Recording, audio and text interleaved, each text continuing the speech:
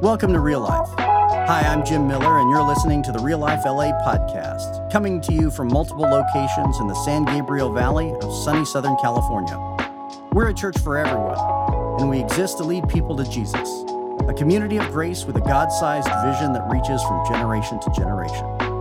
As you hear today's message, we pray that God speaks specifically to you and opens your heart and inspires you to live each day with more joy, beauty, and wonder.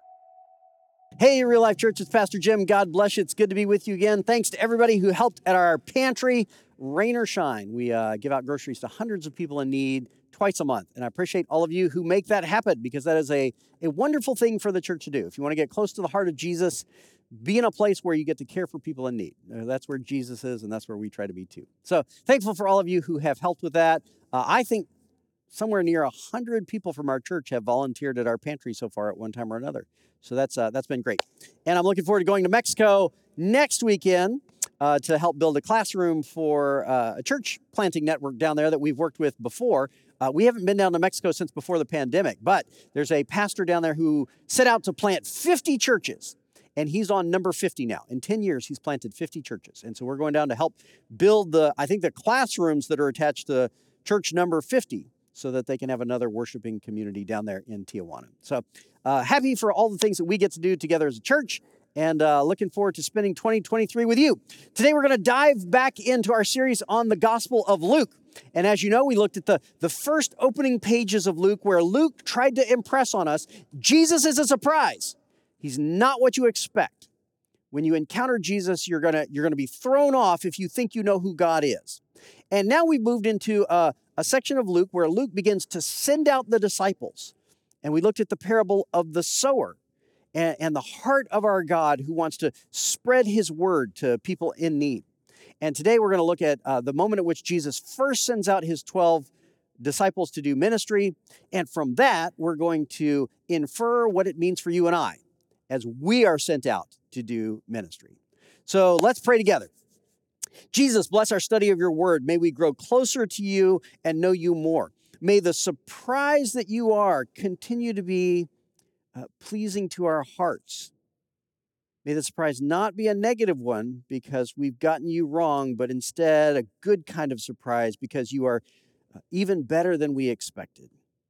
Jesus, we want to grow close to you and walk with you, and we can only do that by the power of your Spirit. So by the power of your Spirit, release hearts that are bound by distraction and sin and brokenness and fear and anxiety. Jesus, break all that away from us and set our hearts free to draw close to you.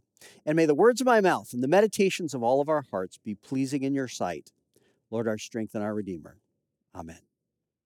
All right, we're going to pick up where we left off in the Gospel of Luke, right in Luke chapter 9. I'm going to read you this passage, and then we're going to talk about what it means for you and I. Luke chapter 9 at verse 1, follow along in your Bibles and listen to God's word.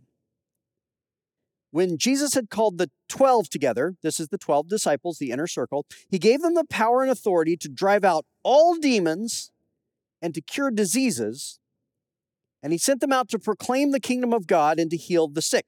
Remember this, Jesus in his lifetime was primarily known as a healer and an exorcist, not as a moral teacher. Crowds did not flock to him because he was a great speaker. They flocked to him because he worked miracles. When you hear someone can touch the sick and heal them, if you are sick, you get there as fast as you can.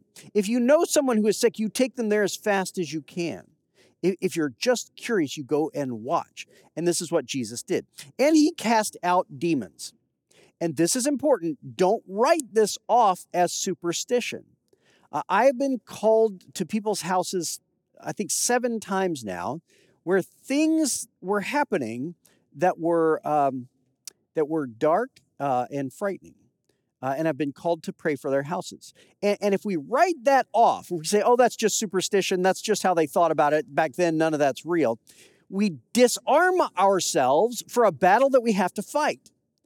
It's an ignorant way to approach what is clearly real in the story of Jesus. This is not a metaphor. This is not just a way of speaking of things. Jesus went around casting out demons. In his famous book, The Prince, in 1532, Machiavelli was giving advice to Italian nobles of how to conquer other lands, how to go to war. And he says this. He says that you must never fail to respond to trouble just to avoid war. Because in the end, you won't avoid it. You'll just be putting it off to your enemy's advantage. If you avoid trouble because you don't want to go fight, then eventually the fight will end up on your doorstep and your enemy will have planned the battle strategy. That has profound spiritual implications. Do not write off the reality of the battle between light and dark that exists in the Gospels. Because if you do, the darkness is going to end up on your doorstep with its own plans. So this is the life of Jesus. He healed people, he cast out demons, and he preached good news. Verse 3, he told them, he's sending out the 12 now, he told them, take nothing for your journey. No staff, no bag, no bread, no money, no extra shirt. Can you imagine going out into the world feeling so confident that God will take care of you, that God wants to bless you, that you can go into the world with empty hands and say, I'm going to go find people in need.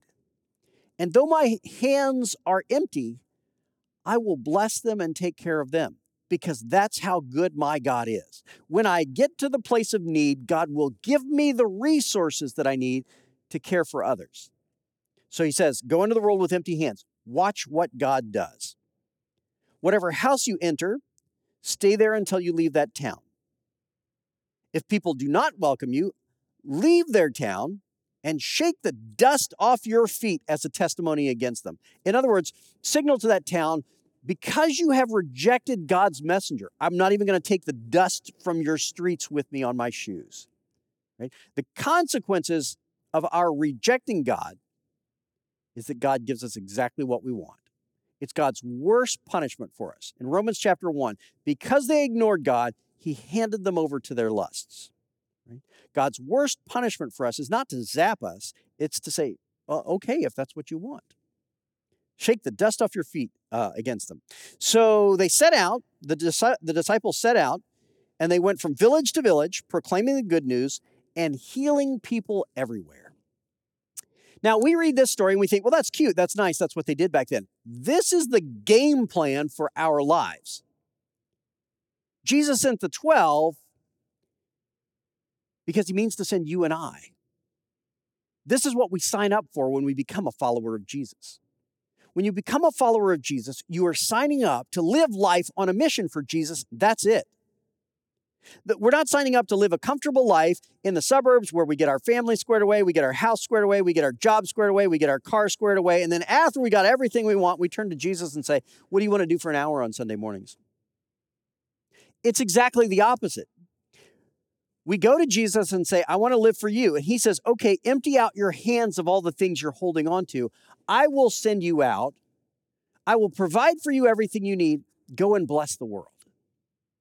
What we do as followers of Jesus today, I think, is frighteningly different than what he set out to send his disciples into the world to do. It's kind of like we played this game of telephone. You know the game you play when you're a kid and you get a line of kids in a row and the first person whispers a message to the second one and the second one tries to hear it and whisper the same message to the third one and then the third one whispers it to the fourth one all the way down the line and then the last person repeats out loud what they thought they heard. And the first person says, no, here's where the message started. And it's hilarious because the message changes a lot being whispered from person to person. It's kind of like Jesus began in the beginning by saying, hey, follow me.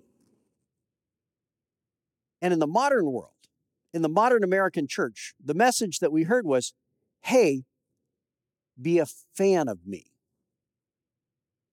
And it may seem like there's a thin line between being a follower of Jesus and being a fan of Jesus, but the two are worlds apart. Jesus called us to be followers, not fans. I'll tell you what it's like. Imagine a sports recruiter from a college going out and recruiting athletes to come play on the college team. And he shows up at the tennis courts or on the football field and he says, hey, we want you to come play for the school. We've got scholarships for you. Come join us. This will be great. And the student signs up and goes to college on a sports scholarship. And when they get there, the head coach says, oh, somebody told you wrong. We don't need any more players on the field. We've already got great players on the field. We only need a few of them, and we only take the best. What we need is more fans in the stadium cheering for the players. So you can be one of those. Go sit in the seats and watch the players play and just applaud for them, and they'll feel encouraged. That is exactly what can happen in the modern church. That's exactly what the modern church system is designed to create. We've got professional orators. We've got professional musicians.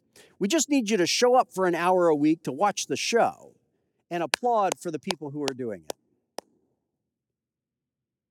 We have a system designed to create fans instead of followers, and that was not the mission of Jesus. That's not what Jesus sent us out to do. He has something entirely different in mind when he sends out the 12. Can you imagine if the 12 went out and they came back and they said, we went and we watched one of the guys do it, and the rest of us just sort of cheered for him. It was wonderful. If you've grown up in church, it's hard to get your mind around the fact that where we end up can be miles away from where we were supposed to be. Because if you're born, for instance, if you're born in a place where it rains all the time, the stuff that has been coming down from the sky in recent days is called rain. I know those of us who have lived in California all our lives have never heard of this before. It's called rain. Everybody, let's say that word together at the same time so we learn it. Rain. Yeah, that's what that is. Rain is coming down from the sky. If you grow up in a place where there's all kinds of rain, you just get used to it. There's always an abundance of water. You even come up with different words for what's going on outside. It's a mist or a sprinkle or a shower or a downpour, a deluge. You have a whole vocabulary for it, and you get used to it. If a place where it rains all the time starts to go through a drought, everybody has to cut back on water use, and they're shocked. What's going on? It's always rained. How could we have to manage water? There's always been enough. But if you are born in a drought, if you're that next generation and you're born after the drought has already hit, you grow up expecting that there's not going to be enough water, that you always have to live conservatively, that you always have to live with your hands tightly wrapped around what you have because it could slip away. Exactly the same thing is true spiritually. If you grow up in a season of revival, if you grow up in a household where prayer is normal, you just assume, well, everybody knows. Faith is a real thing, and it's a normal thing, and it's what you should do. But if you grow up in a season of spiritual drought, where the church is not in revival, where people do not become Christians and are not baptized at church, you think, well, maybe it just doesn't happen that way. Maybe it's a rare thing and we shouldn't expect it. A lot of us have grown up in churches that were in a spiritual drought. And we haven't come to expect that you live life on a mission for Jesus because nobody seems to be doing that. Jesus called his disciples to live life on mission. And it's very easy for us to miss that if we've grown up in churches where religion was just sort of a normal Sunday thing. Now, when you start to live life on a mission, you have to get real clear on what Jesus is sending you out to do, because there's a couple ways that we've gotten that wrong historically. Some people historically have seen living life on a mission for Jesus as a confrontation. And their goal is to go out and aggressively do information sharing with people who don't know Jesus. And if the people put up any argument at all, they have a whole list of prepared arguments where they're going to fight with the people who don't believe in Jesus and prove them wrong. And there was a season in the history of the church not that long ago where that was sort of the main approach to sharing faith. You learn all the arguments, you get all the information in your brain, and you go out and you prove everybody else that you know better than they do. I remember when I was in college, there was a time I heard a pastor stand up in a pulpit on a Sunday and say, pray this week about how you can make Jesus known to the world. And I can't remember if he said it or if I just thought about it, but I thought there's religious groups that go door to door and knock on people's doors, and those churches have grown by doing that. I've never done that before. What if I put together a little pamphlet explaining Christianity, and a friend of mine and I go along door to door and we knock on doors and try to talk to people? And that's what we did. Put together a little pamphlet. My friend and I from church went, first door we knocked on. The guy opened the door, didn't know who we were. We had not yet said a word. He just cussed us out. I have no idea what was going on in that man's life, but I'm glad I'm not him. Just angry and then slammed the door. We went through the rest of the morning going house to house, and it was not very productive. Most people really didn't want to talk to us about our aggressive information sharing. The church historically has not done well when it perceived its mission as aggressive information sharing. They still say in Hawaii that when the missionaries arrived in Hawaii, the Hawaiians owned the land and the missionaries owned the Bible. And when the missionaries left, the Hawaiians owned the Bible and the missionaries owned the land. There have been all kinds of abuses that have come out of perceiving the mission of Jesus as aggressive confrontation. It's really something different than that. Now, back around the 1980s, churches realized they're going to have to change their approach to ministry, and they started saying, well, people don't feel like they have to necessarily go to church, so we need to attract them here. And we should do whatever it takes to attract them into the church, and then we can talk to them about Jesus. And there were good fruit that came out of that. There was a good intentionality about thinking about what the church does back in the 1980s. We can't just do things the way they used to be because people aren't going to come. We have to make church appealing in order to get people in the door. They moved from confrontation, but then sometimes landed in manipulation, where everything was about attraction. Everything was about making the church appealing, and they sacrificed some values along the way just to get people in the doors. I remember reading a book by a pastor of a megachurch out in the Midwest, and I kid you not, the book said, we only put attractive people on our worship team because we know that's what people will come to look at. Now, I can't fathom a pastor thinking that, much less writing it in his stupid book. Some of you may have sympathy for him, because you get to look at this piece of eye candy every week, and I get it. I understand. I laughed so hard when I wrote that. I'm going to laugh in every service, actually, this weekend as I say that again. But listen. If you build a church that's just about attracting people in, what you attract people with is what you will attract them to. And if you attract people with entertainment, they will only be attracted to entertainment. If our goal is to attract people to Jesus, we have to attract them with Jesus and nothing else. So the church moved from confrontation to sometimes manipulation. But let's look at the heart of the sending of Jesus. Let's look at the heart of what he did when he sent his disciples out. Go out and heal the sick, cast out demons, and preach good news, especially to the poor. So we're doing something in our church this month to make sure that our 2023 is oriented towards living a life on mission. If you are here every week, or if you listen on the podcast at reallife.la, you know that last week I said that the word of the year in 2023 is going to be blessings. And we're going to spend our lives trying to bless somebody around us. And so if you weren't here, in the lobby today at both campuses, here and on the Glendora campus, you'll see a poster on the wall that's our blessings card, and you can grab one of the blue cards next to that poster.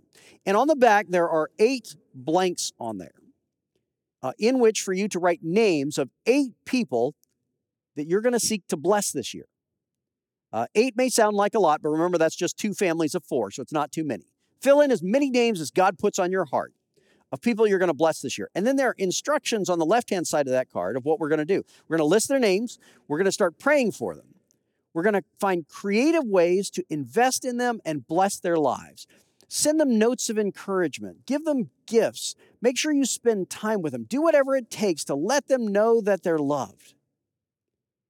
Then we're going to seek to invite them into God's family, and we're going to seek to be an example of Jesus in their lives.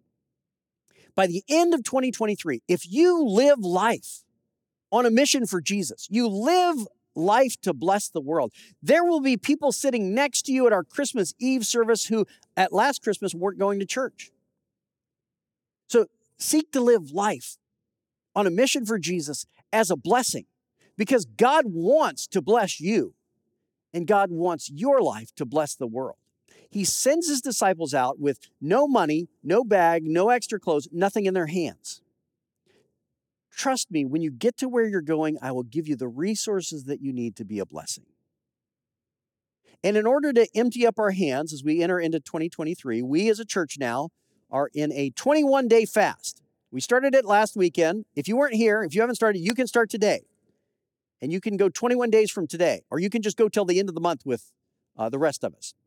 But a fast is where we abstain from something.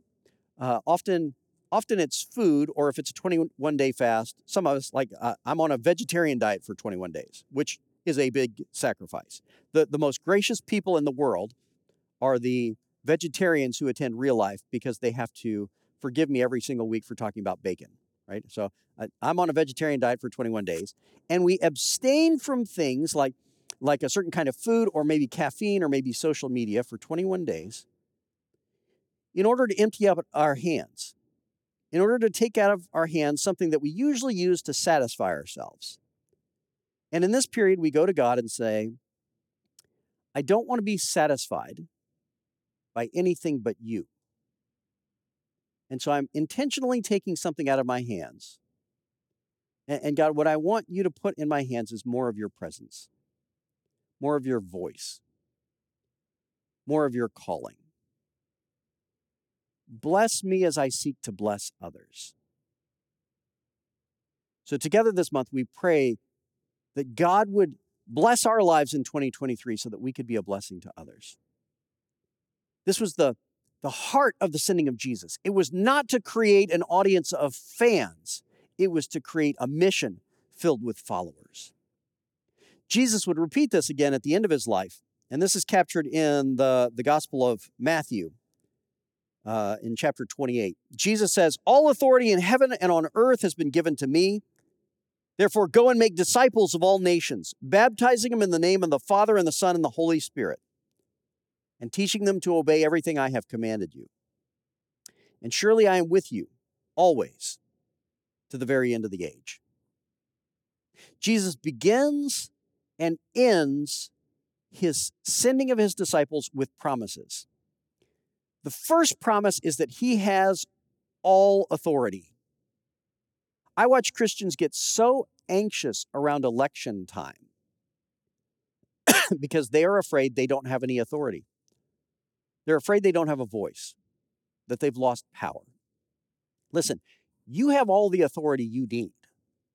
You have all the authority in the world because Jesus has all authority in the world, and he gives it to you when you go out to live life on a mission in his name. We need fear nothing. We don't have to live in anxiety because Jesus has all authority and sends us out to use that authority, not in aggressive confrontation, not in manipulation, but in blessings. Jesus sends us out to bless the world in his name. And if you will bless the world in his name, you will transform the world. He sends us out with a promise of authority, and he concludes with a promise of his presence. Wherever you go, I am with you always. Live life on a mission and live life with me. I did a little social experiment this last week to practice blessings, to live into the fact that I'm on a fast now to pray for blessings. I want God to use my life to bless other people. And so I did a little social experiment. It was kind of fun. I'd actually recommend it to you. It was not a bad thing to do. I went to a nearby cafe a couple blocks away from here, and I went in and I bought a bunch of gift cards. I used my own money. This was not church money. I bought a bunch of gift cards and put them in my pocket. And then I sat outside the cafe right by the door. And as people walked in, I would say, good morning. And if they said good morning back, I would say, would you like a gift card to this cafe? Fascinating experiment. I always try to throw something in the sermons for you math majors. Think statistically, what percentage do you think stopped and asked why? There's a time where Jesus heals 10 lepers and only one of them comes back and says, thank you. So I was just trying to beat 10%, right? I gave out gift cards. Only one person said no, thank you. I don't know what his deal was, but he needs to figure out how life works.